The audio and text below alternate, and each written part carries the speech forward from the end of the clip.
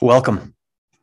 I hope you'll join me for this 777 process, an opportunity to develop your very own purpose statement.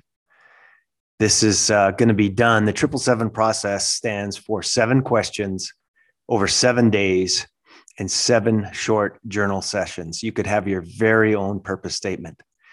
And I know you may have small p purpose. I'm talking about big P purpose. So you may have a family or children or work or service organization or a church organization that gives you purpose.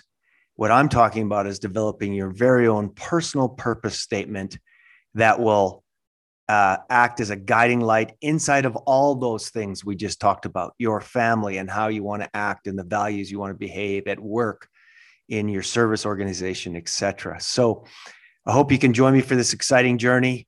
I think you've heard me talk about before the 10 health benefits that Cashton and McKnight write about in 2013. I also saw another study in 2018.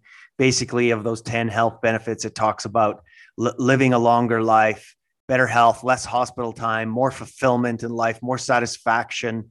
And the study I just read in 2018 said, actually, this is before COVID, 2018, it said, having your own personal purpose and living with purpose to the best of your ability can help you respond to a crisis 5 times faster. So I hope you'll join me on this journey over the next 7 days, the 777 process.